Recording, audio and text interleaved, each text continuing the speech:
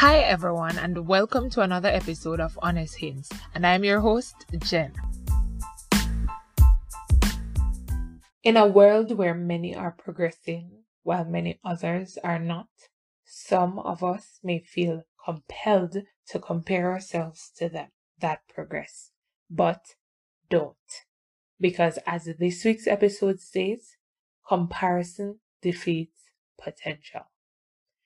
Theodore Roosevelt said, "Comparison is the thief of joy." And it's true. While you're wasting your time waiting for your success to arrive, you can easily be derailed by comparing yourself to others.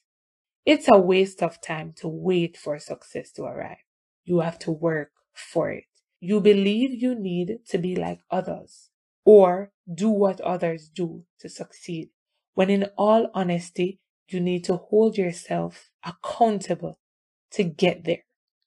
Social media is one of the avenues in which we get caught up in the idea of people's lives instead of focusing on what we could do to make life better for ourselves.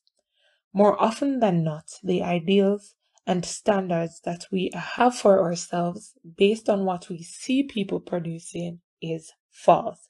It's all a facade. They are faking happiness, some of them at least, and some are faking success. So what should you be doing? You should be having people who are role models, but not people that we worship or yearn to be exactly like. Journeys will always be people specific. Remind yourself that you matter and that your dreams are of worth and they are worth realizing. Comparison is unnecessary. You possess the tools to launch out.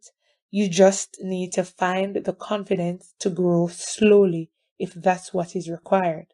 Learn to be grateful for what you have and where you are in this season. Learn to be grateful for that which will come. Try to get better than you are daily and than you were. Sometimes you get so caught up living through the eyes of others that you really drain yourself.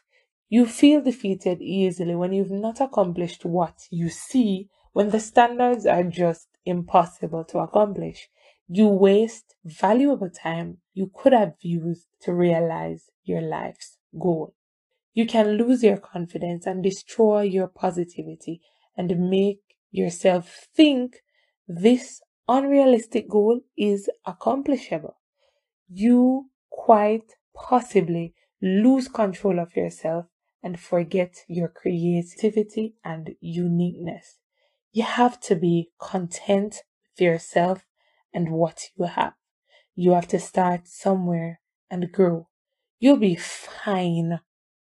Trust me, you'll be all right.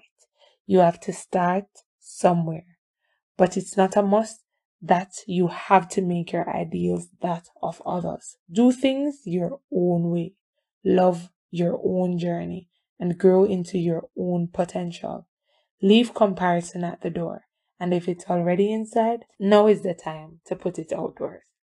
Until next time, Honest Hints, more than just words, by Gentlefix, impacting lives in real time.